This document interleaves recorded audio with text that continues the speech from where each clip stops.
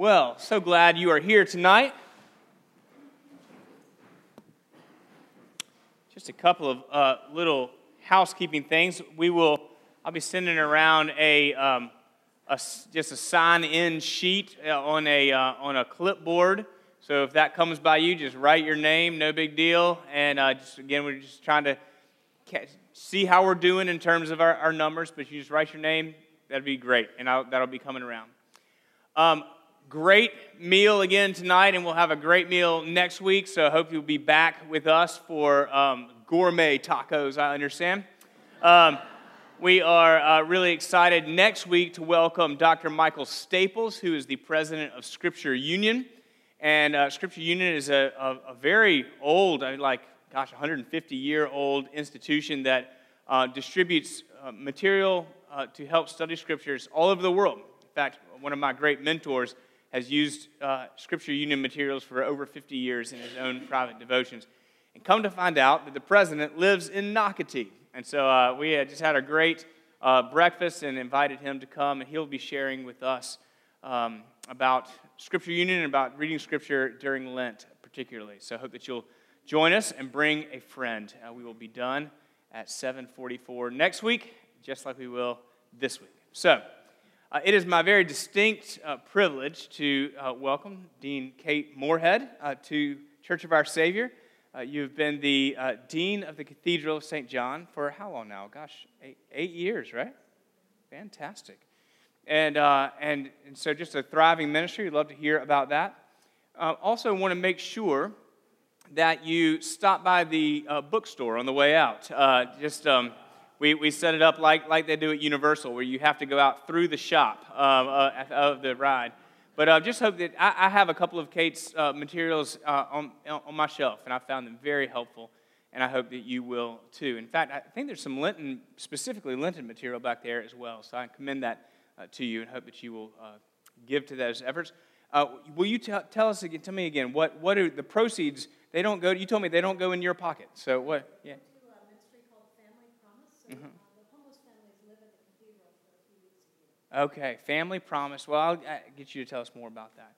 Well, we have had communion, we've worshipped, we have prayed, so we're going to ask you to give us the word. All right. Thank you so much, Joe. Let's make sure you can all hear me. Can you all hear me? Yes. All right. Thanks for having me today. I'm so blessed to be with you. Yes, the bookstore, the proceeds go to a program called Family Promise, which is, we have homeless families that live with us at the church for 3 weeks out of the year, and then they live in other churches throughout the city. So that's what the proceeds go to. But it is such a blessing to be with you. Guess what I did last week? Can anyone guess? You'll never guess. No, kind of close. So it was an adventurous thing, parachuting. Oh, I went dog sledding in the Yukon, where the temperature is minus 25 degrees. And I was terrified. My husband and my son had done it for 2 years in a row, but my husband had to have neck surgery. So my 13-year-old son said, "Mom, I have to go back. I want to work at this place." He made a big case. And I said, "Okay, I love you, Max. I'm going to go with you." So we actually went out into the wilderness in the snow, and we camped for 2 nights and spent 3 days out in this land, which is completely off the grid. There was moments when I could not see another human soul anywhere. There's a joke they have in the Yukon, because there's so few people there, that 2 guys were dog sledding and they ran into each other and they cooked a fire and had dinner. And then they saw a helicopter flying over, and one of the guys said, "It's getting too crowded around here. I got to move up north." But what I saw out there was this beauty that was beyond description. It was more beautiful than any natural beauty I've ever seen in my life. Absolutely spectacularly beautiful. Although I was absolutely freezing cold, the beauty was so spectacular that it caused me to consider God in a new way, how magnificent God's creation is. Well, tonight I want to talk to you about prayer. And when we sit down to pray, in some ways, we are also on an adventure, like I was when I went dog sledding in the Yukon. And it can be that scary because we're actually going out into a land that most of us don't frequent that often.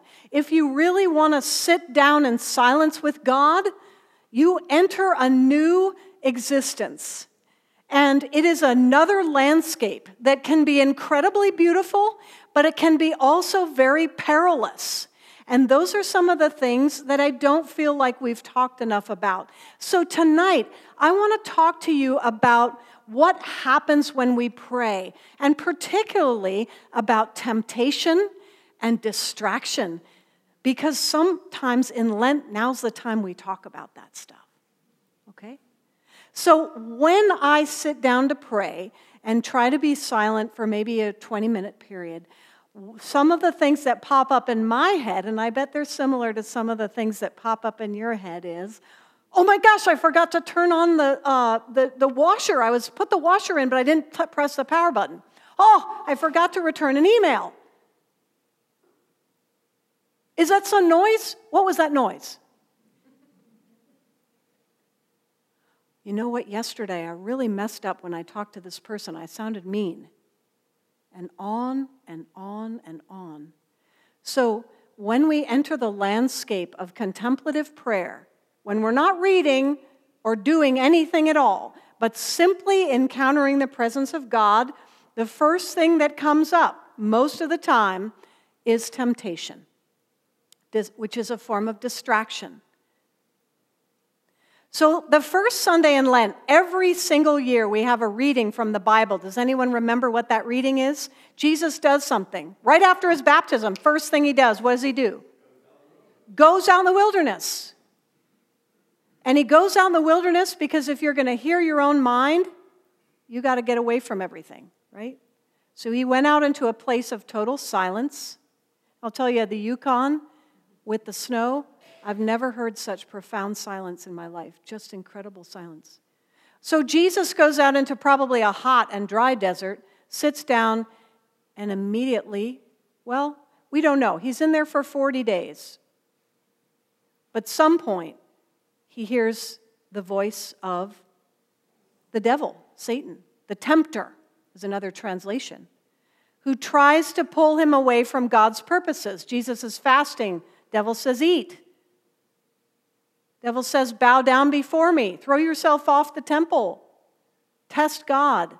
And every time, Jesus responds with Scripture and says no. Now, why did Jesus do this first? Why did he go out into the desert before anything else? To get ready. Preparation. Exactly. If we're going to follow Jesus, we've got to get to know our own minds before we can help anybody else. And we've got to get to know the voice of the tempter in our own lives. Because unlike Jesus, I think I don't have 3 temptations. I have more like 500, maybe 5,000. But I've got to get to know the voices of distraction and the voices of destruction. Because our minds are not always healthy. None of us. We all have a lot going on in our minds. And if we're going to truly follow Christ, we've got to get to know the landscape of our minds so that when we sit down to pray, we can identify what is God and what is not God. We have to be able to tell the difference. You are going to have thoughts that are incredibly beautiful and inspiring, and are going to draw you closer to Jesus. And you are going to have thoughts that are incredibly distracting. And you are going to have thoughts that are destructive and hateful and mean. Every human being has them because we are all in a state of fallenness. We're sinful creatures. It doesn't mean we're bad. It means we're tempted. And like Jesus, who was human, he didn't sin, but he was tempted. And so we don't need to sin, but we're going to be tempted, and probably we're going to mess up and sin because we're not as good as Jesus, but we try, right?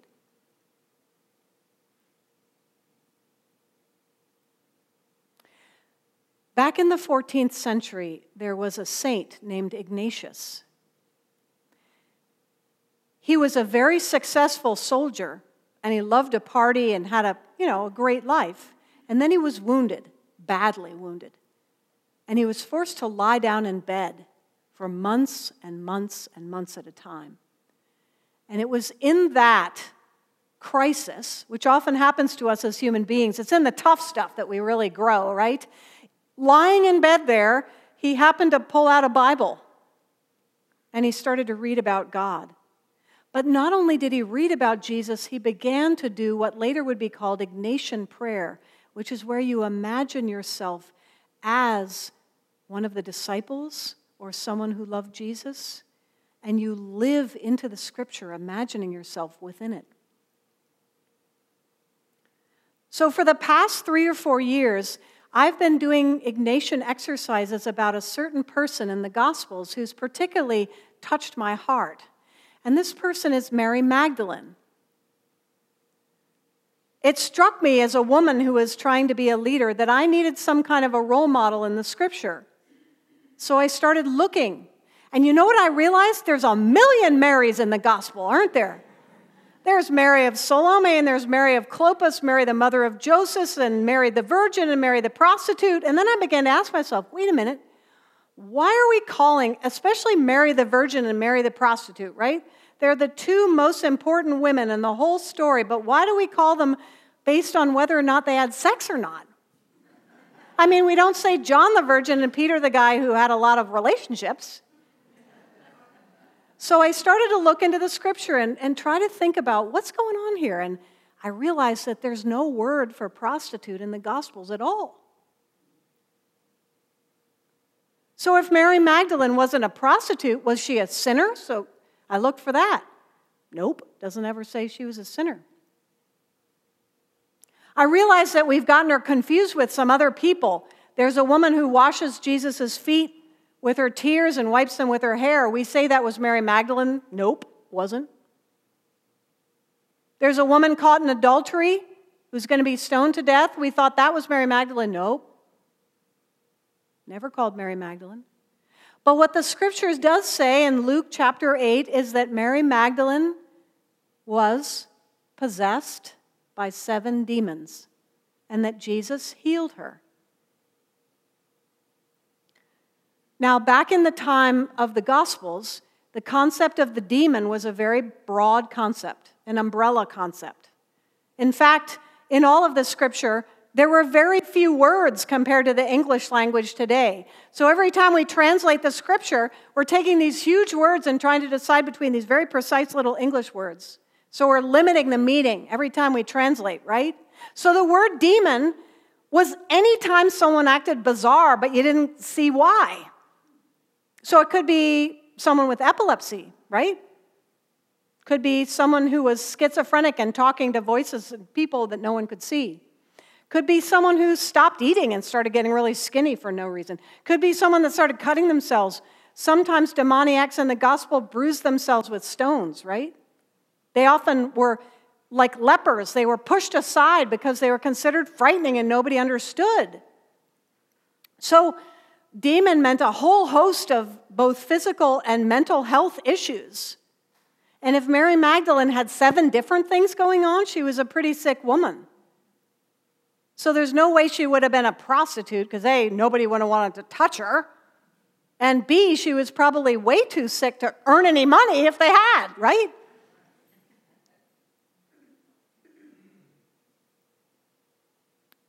So I began to think again about the devil and demons. And I wondered to myself, you know, in the Episcopal Church, we always pride ourselves in bringing our brains to church. We don't ask you to check your brain at the door, right? We're proud of our reason. But for some reason, in the past few decades, we've completely ignored about 1/3 of the miracles that Jesus did because they were exorcisms. And they made us uncomfortable. So we kind of, let's talk about the epistle this week. But now that we're beginning to embrace quantum physics, now that we're beginning to realize in science that there's a lot of things that influence us that we cannot see, I think we can be really intelligent and love science and also begin to reintroduce to ourselves the concept that there might be unclean spirits and unclean thoughts and unclean temptations that affect all of us, right? So when we sit down to pray, how do we distinguish between what is of God and what is something else? Well, I began to think and pray about this a lot, and I tried to listen to my own mind a lot.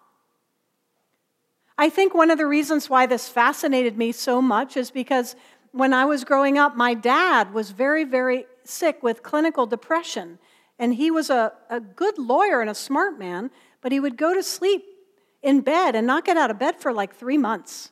And it scared us. It scared my mother and I. And back then, we didn't know what to do. Today, we would have medication. We would put them in the hospital. But we just didn't know what to do. But my dad loved God, and he would say that God kept him alive because he had these thoughts that said, you need to die. You're such a bad person. You need to die. But he also knew that God would not want him to kill himself, that that was a sin. So I remember very early on as a little girl praying to God and saying, Dear God, thank you for life. And realizing that it was God that kept my dad alive. But I also realized that my dad was having thoughts that were not good. And I wanted to help him, but I didn't know how. And I remember going to church and how loving the people were and how safe they felt and how sturdy. They were always there, unlike my dad who would kind of disappear. And so I went to church like crazy all during my childhood and adolescence, and look where I am today. But I really think that we need to reclaim this language and to reintroduce mental health and spiritual health. They're not separate. They're all part of the same thing. And I actually think that it can help those who struggle with mental health issues to have a saint like Mary Magdalene. Because, you know, when she was healed, she became one of Jesus' closest companions. She's the only person present at the cross in all 4 of the Gospels. And she's the first one to hear the resurrection story. And Jesus says to her, go and tell everybody I've risen, to her. Which is crazy because women were not even considered human. They couldn't testify in court. If Jesus was trying to make a case, it was a strange case. But I began to think to myself, okay, let's say that there are unclean spirits that influence us. Let's say that there is such a thing as temptation. How do we know what it sounds like? Well, I came up with a few clues. Do we need to pass that on to these guys? Okay. One of the clues about how to distinguish between temptation and good thoughts is that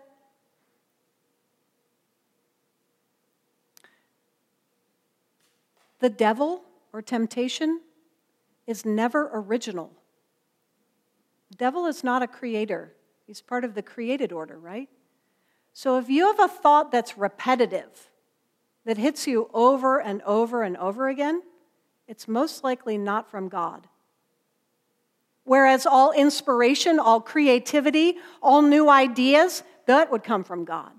But if you have a thought that runs around in your head like a broken record, I'm stupid. Oh, there I go again. I'm overweight, I'm blah, blah, blah. If you have something that runs around in your head like a broken record, that's temptation. Another thing about temptation is that the tempter always thinks that things are a crisis. Everything's a crisis. You got to do something about it right now. You got to respond to that nasty email with another nasty email right now. You got to blurt out whatever you're mad about. Everything is going to hell in a handbasket right now. If you're thinking like that, it's probably not of God. God is the one who made the mountains. God is the one who forms a child in the mother's womb for 9 months. God doesn't need things done right now. If it's a crisis, it's probably not of God. Temptation is also a great distractor. I think that The darkness would want us so distracted that we don't really ever speak to our spouse and we don't realize that our marriage is falling apart. Or we don't realize that our work environment has become toxic because we're so busy worrying and worrying and worrying and running and running and running. One of the greatest temptations of this day and age is simply our busyness, which prevents us from ever reflecting on ourselves. Do you know if you stick a frog in a pot of water and you begin to heat it on the stove, if you do it really, really slowly, the frog who's capable of jumping out won't jump out because it can't really tell that the heat is going up. And you can boil the frog to death that way. I think the tempter wants us so busy that we're not realizing that things aren't working in our lives. And we're not stopping to make sure that we've told the people we love that we love them. And we're just running so hard that we don't realize that we're hurting ourselves or something isn't working in our lives.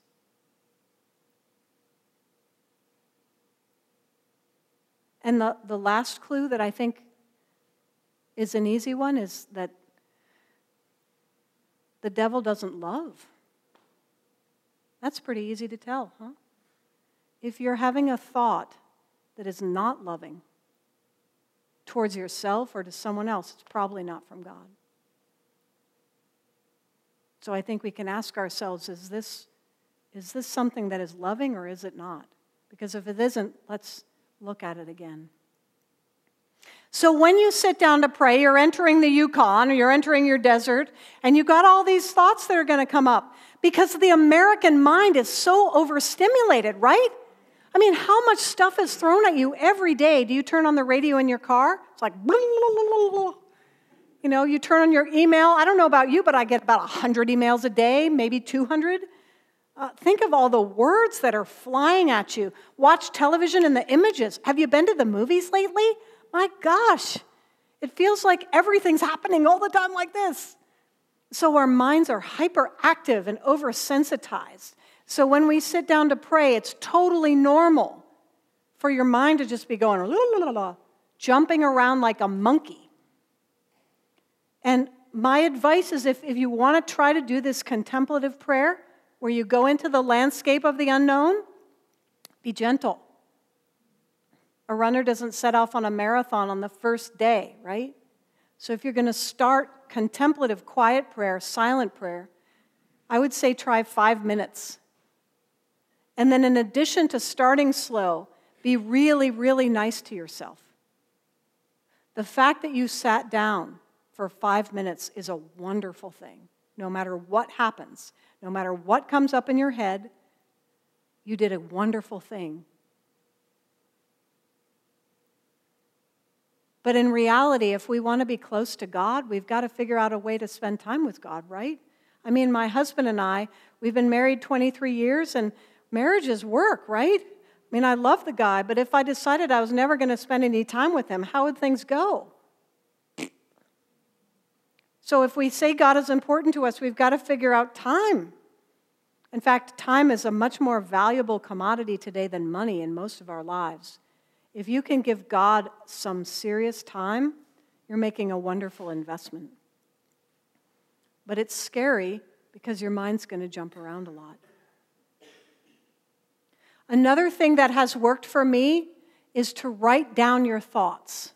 A lot of neurologists are saying this today. Because our minds are so hyperactive in America, because anxiety is so prevalent, do you know every generation that's born is 2 or 3 times more likely to be anxious than the generation before in this country? Because we're so overstimulated. So when you have these thoughts, write them down. The tempter doesn't want to be brought into the light. It wants to hide in the shadows of your mind. If you write it down, you can read it. And when you read it, you'll say, that is so dumb. I can't believe I thought that. You'll still think it again, but every time you think it, it'll be clearer to you what it is, right? There's a wonderful neurologist whose name is Dr. Caroline Leaf. She's a devout Christian and biblical scholar and a neurologist. And she talks about, in Philippians, St. Paul says, anything that is good, anything that is pure, anything that is beautiful, think on these things. Remember that passage? Whatever is true, whatever is pure, whatever is good, think on these things. Her argument is that you can actually train the human brain, like you can train your body, to turn to the good thoughts. You can train your mind to be grateful by practicing giving thanks. You can turn your mind to be grateful whenever you walk outside to find something beautiful. You can train your mind to see the beauty. You can train your mind to see the good. Or you can actually train your mind to focus on the negative. You can train your mind to focus on being hopeless or down. They're both things that grow. You actually create more neurons in a certain area when you practice that area. So if you want to be grateful, start just being grateful, and you'll get more grateful. And if you want to be despairing, start being despairing, and you'll keep being more despairing. Because your brain will learn, and it'll create neurocircuitry that moves in that direction. So I really believe that our lives of prayer are so huge, and they're the first thing that we need to do, like Jesus, the first thing that he did. The first thing we need to do when we get baptized or when we become fully conscious as adult Christians is to walk out into the landscape of our minds and to begin to know what that landscape looks like, so that when we are tempted, we can say, I know you, not going to buy into that. No. How am I doing on time, folks? I know we got to get done at 7:40, something or other. Okay, we're only 7:25? 19. Oh, great. Okay. So let's talk about these exorcisms for a minute, because they help us deal with these demons when they come to us, okay? So when Jesus does an exorcism, do you all remember reading some of them in the Gospels? Okay. Does Jesus get into a conversation with the demon? No. He speaks very directly. He says, go, get out. Exorcism means go out. So the demon is living in the person, it leaves. So one of the things I think is important in our lives of prayer is if we're having a worry or an anxious thought, we don't need to climb in bed with it and give it a massage, which is what a lot of us do. I'm feeling so worried today, and I wonder what I'm worried about. Well, I'm worried about this, and I'm worried about that, I'm worried about that. Well, there is some value to therapy in telling someone that and getting it out into the light in a positive way. But just ruminating on it by yourself for long periods of time isn't going to help you get rid of it, right? Jesus doesn't say, demon, tell me about yourself. What's bothering you? How can I help you? He's rather harsh. He says, go, get out, leave. I'm not going to engage with you, which I think is kind of counterintuitive for us nice people, right? We think we're supposed to learn about everything and get to know everything. But I think you can get trapped in that. You can get trapped in massaging your worries or your negative thinking, and you just want to say no. Another powerful form of temptation is, of course, addiction. And in some ways, addiction is an easier demon to identify because we can see it a little bit more clearly. The alcoholic, for example, it's easier to see that temptation for the outsider because they're drinking, and you can see if they're drinking or not drinking, right? When I was in my very first little church, it was in South Carolina, Upper South Carolina. I was 28 years old, had a 1-year-old, and I would call my senior warden sometimes at night, and his voice would be very slurred. And I was worried about him. I thought maybe he'd had a stroke or something. Well, it took me about 6 months to realize that every time he came home from work, his wife greeted him at the door with a big glass of scotch, and all evening he drank scotch, a lot. And he was, yeah, truly. And he had rosacea, you know, where your skin gets really red, and he was starting to get the tremors. So gradually we put 2 and 2 together and realized that he had a problem. we brought him to a rehabilitation place. And first this young woman comes in with a clipboard and says, "Hi, Dewey, how you doing? Tell me about how much you drink." "Oh, yes, yes, yes." And she was nodding and checking off things, and he kept saying, "See," he was looking to me like, "See, this is fine. Yeah, I drink almost a gallon of scotch a night. No problem. See, look, she thinks it's fine." I was like, okay. And then the young woman left, and the doctor came in. Now, he was a short man. His glasses were on the end of his nose like this. He didn't look like much, but man, was he a powerhouse. He sat down, and he said, "Dewey, look me right in the eye. I want you to know that you're poisoning your body. And if you keep drinking, you're going to die. This is what's happening to you. X, Y, Z, your liver's shutting down, blankety blank." He was the most straightforward man I've ever heard in my life. Jesus said in one of the passages, "I don't come to bring peace, but a sword." This man had a sword, and he was cutting off this temptation. And Dewey was mad. He didn't want to hear it. We left. He was in a rage. He didn't want to come to church. But after about 5 or 6 months, he realized it was the truth, and he went into treatment. He's been sober now for 19 years. Thanks be to God. He's still alive. But the way you deal with a demon is not by being nice and trying to make him feel better or say, "You know, it's not that bad, but you might want to work on it." That would never have worked with him. Never. It had to be tough love. Had to be really tough. And I've never forgotten that doctor because he was like a warrior. But there's all kinds of addiction. There's not just addiction to substances. There's addiction to worry. There's addiction to our jobs. There's all kinds of things that we can become addicted to.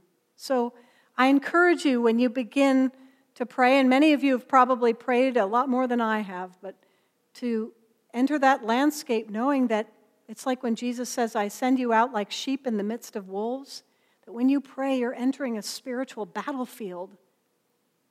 So no wonder it's hard, and no wonder you think of every reason not to do it. Believe me, I've come up with doozies. But it's really important, and it really, really bears fruit. I promise you that. So after Mary Magdalene is healed, she does the most amazing things. She actually shows us how to follow Jesus. She practices the faith in a very beautiful way, which is kind of hidden in the Gospels. First of all, she practices what I like to call proximity. Have any of you read Richard Rohr, the Catholic priest? He writes some wonderful books, but he talks about if you're going to really know Jesus, you've got to give up your demons, but you've got to be repossessed by Jesus. Do you remember that story about the man with demons? And Jesus says, "If I send them out, but there's nothing to fill it, more will come back," right? So if you cast out your temptations, but you don't have anything to fill yourself with, it's not going to get better. It's going to get worse. So after you say no to your temptations, we have to invite Jesus to possess us or repossess us, to fill us with his love, with his generosity, with his kindness, with his self. And that's what Mary Magdalene did. As soon as she was healed, she said, "I got to have more of this guy. I'm not going to leave him. I'm going to stick to him like glue." She and a bunch of other women, it says, provided for him out of their resources. Now, I don't know if Mary Magdalene had any resources. As a demoniac, I find it hard to imagine that she did. But maybe some of the other women did. But I like to call them the providers. You know, we call the men the disciples. So I thought the women should have a name. How about the providers? So they go along with Jesus and they cook and they clean and they make sure he has a safe place to stay. They probably washed his clothes. But the main thing is she stuck close to him. So in your life, you're doing it right now. You're sticking close to him because you're here tonight. How can you stick close to Jesus besides showing up to worship? What's some other ways you can? Talk to him. Yeah, bring him into your mind as much as you can. Some people have repetitive prayers that they say, When I was 17, my godfather, who is Greek Orthodox, taught me the words Kyrie Jesu Christe eleison me in Greek, which is, Lord Jesus, have mercy on me. Kyrie Jesu Christe eleison me. So I've been saying that over in my head since I was 17. I'm 47, so what? That's 30 years, right? So sometimes it goes like a wheel. And if I'm in my car and somebody like slams on their brake and I have to slam on my brake, I'll yell out, Kyrie Jesu Christe eleison me. And my 13-year-old is like, Mom, you're insane. But one of the ways we can get filled with Jesus is to have a repetitive prayer that we say in our minds, or just to say hello today or thank you today. What other ways can we do besides coming to church and trying to think about him?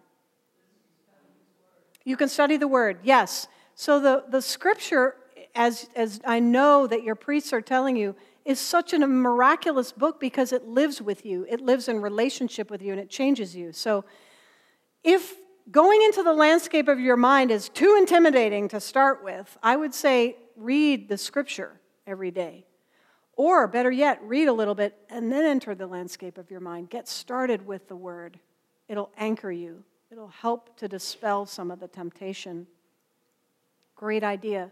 Worship, pray, read the Word. What else? Fellowship. Meet with other people that are following Jesus and talk about him with them. Even if you're making pancakes, it doesn't matter what you're doing, but you can talk about Jesus with other people. What else? Yes, listen. Empty your mind and be present with someone else. That repossesses you with the love of Christ. You don't actually have to be thinking about Jesus. You can just be manifesting his love, right? In varieties of ways. I can't imagine all the ways you are doing this. Every time you serve him, you're being filled with him again. You're being saturated with his presence. Serving, being in a group, praying, coming to church. Yes, yes, yes. Walking the walk. I think sometimes in the Episcopal Church we try to be so welcoming, but then we don't actually say what it is we practice. And we do have a very serious faith practice, and that's important.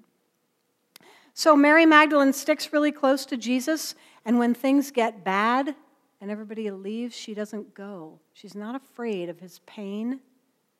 And you don't have to be afraid of people's pain either. You can be very present with Christ by going to people who are ill, who are struggling, who are suffering, and just sitting there with them. Don't even have to say anything. Just be present with them. She just stood there at the cross. In none of the Gospels does she say anything at all, but she doesn't leave. And then I find it fascinating that she rests on the Sabbath after Jesus has died. I find it fascinating that God rested. I mean, everybody was in total agony, and God still observed the Sabbath. But I still find excuses not to take a break in my crazy life, you know? If there was any time to have an excuse not to wait, that was it. But God still waited on that day. And Mary did too. She didn't go to the tomb. She waited. So we can be patient, right? Sometimes.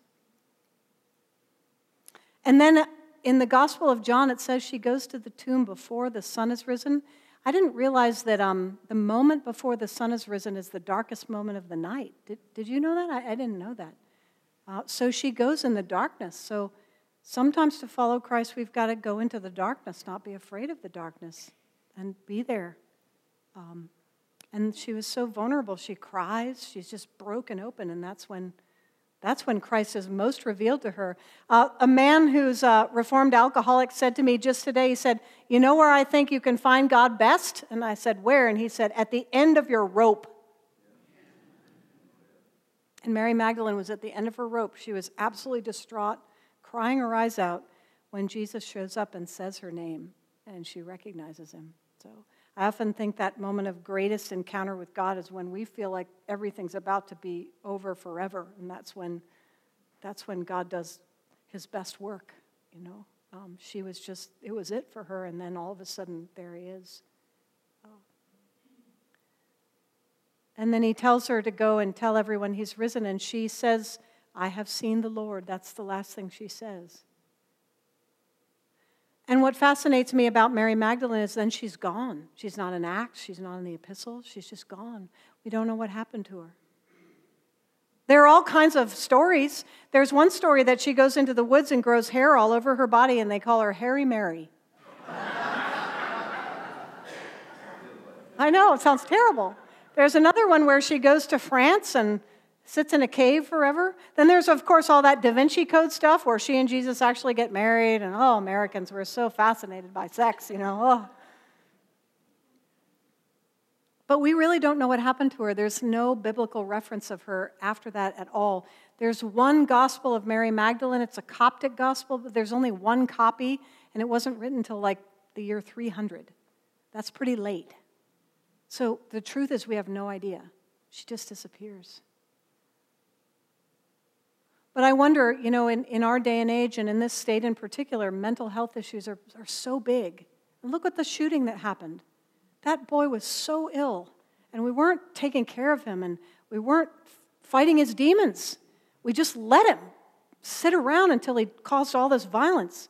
What if we took mental health issues more seriously? And what if we helped people by giving them a saint and saying, just because you fight demons doesn't mean that God doesn't love you? Because Jesus always loves the demoniac. He doesn't love the demons, but he always loves the demoniac. It's never their fault. And it's not your fault or my fault when we have terribly destructive thoughts or when we do stupid things. If we could only differentiate between our own sinfulness and ourselves and do that for the people we love, I think we'd be in a lot better shape. So it's my hope that Mary Magdalene can be a saint for all who struggle with anxiety or depression or anything, that they could have a way to find Jesus too. So I hope this has been helpful tonight. I hope you're going to go on that Yukon dog sledding adventure of your mind and try it out and conquer those demons and temptations and get stronger and stronger and stronger in Christ, because there's a lot of battles out there that he needs us to fight for, and we got work to do. Thank you.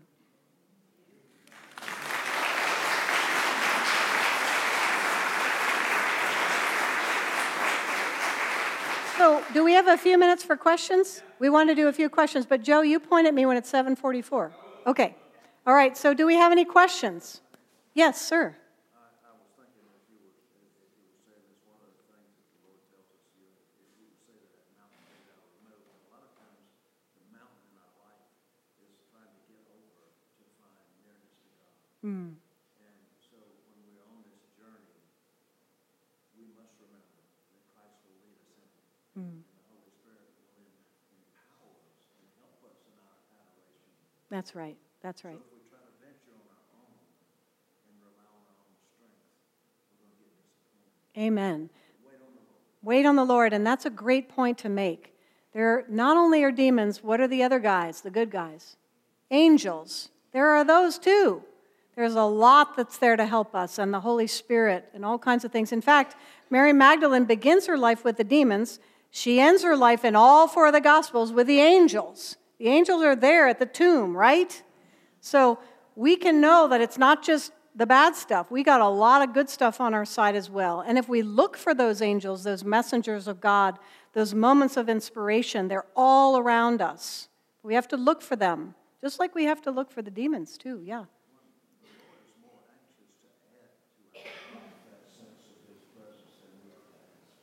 Yes, I agree. The Lord is waiting for us and anxious for us to come to him. Yes. And of course, what happens to us is we get timid and don't think we're worthy. Yeah. But the key, one of the things I've found in my spiritual life is the fact that Satan wants you to think, if you think it, you are it.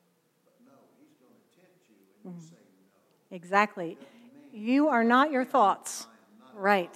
Amen to that. Yes. Did you write a book about Mary Magdalene? Yes, it's right in the back. It's called Healed, How Mary Magdalene Was Made Well. And it's in the back. There's also 2 books about Lent. One is called Organic God. So if you love gardening, it's about all the images that Jesus uses from nature, and it unpacks them. Because we're so divorced from nature, we miss a lot of the richness of his imagery. That's one Lenten book. The other one is called Get Over Yourself, God's Here.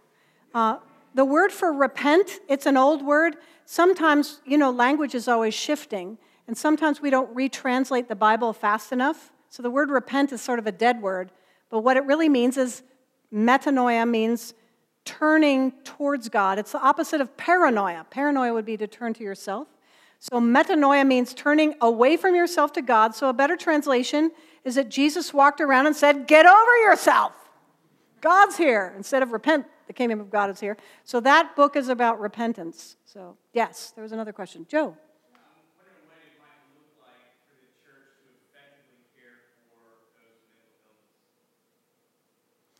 What it might look like for the church to effectively care for those mental illness. That's a great question. Well, and Joe, you know this well, the clergy need to have a great file of the best therapists in town who hopefully are Christians too, so they're not going to tell people they're crazy for believing in God. Then to help people identify, the reason why I love the word demon, I know it sounds medieval, but I think it helps people because it has a power. And we've so sanitized mental health that sometimes we make people feel powerless. We talk about disease and all of this. Well, disease is something that we can fight with medicine, but it's very difficult to just do it ourselves. Demons can be fought. So there is a sense of empowering someone to let them know that their self-destructive thinking doesn't belong to them, and it's not of God, and it can be fought. And there's hope in that, I believe. So, but to have, programs, support groups, but also, I do think we need to be partners with the mental health profession. I mean, my husband's a therapist, so obviously I'm wed to this, ha, ha, ha. But I do think we need to use them, and we need to be careful when it's out of our league, because there are mental health issues that are way beyond us that we do need to have professional help from. But I also think that the mental health profession needs our help, and the love that Christ can bring. We need to get back together again. Freud was a brilliant man, but he believed that religion was a neurosis. So when he started the therapeutic practice, there was always a negative vision about religion, and I believe that was fundamentally wrong. And we need to come back together again. Yeah. Any other questions? Yes, sir.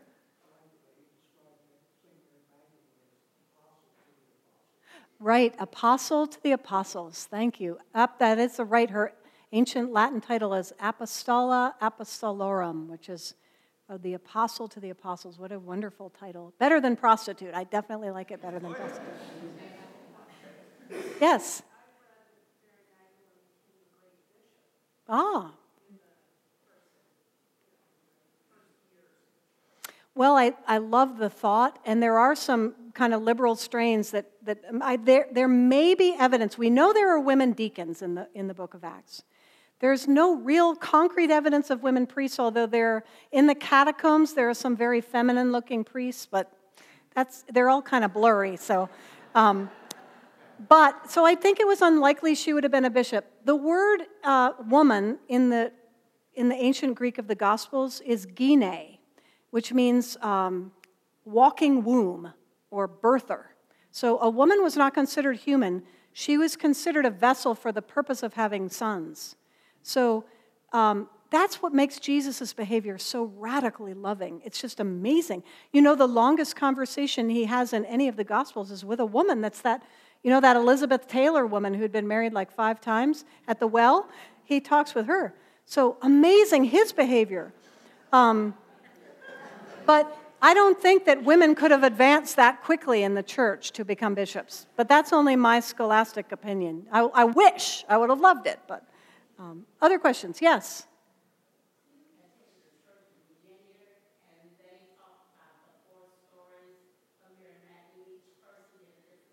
Really?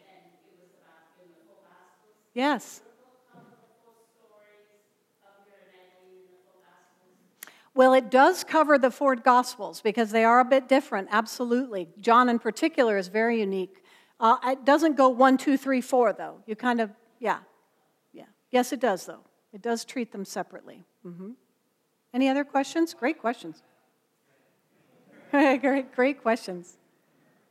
Well, you guys are a wonderful congregation, I can tell. And Joe is doing an amazing job. You're very blessed to have him. So, yes.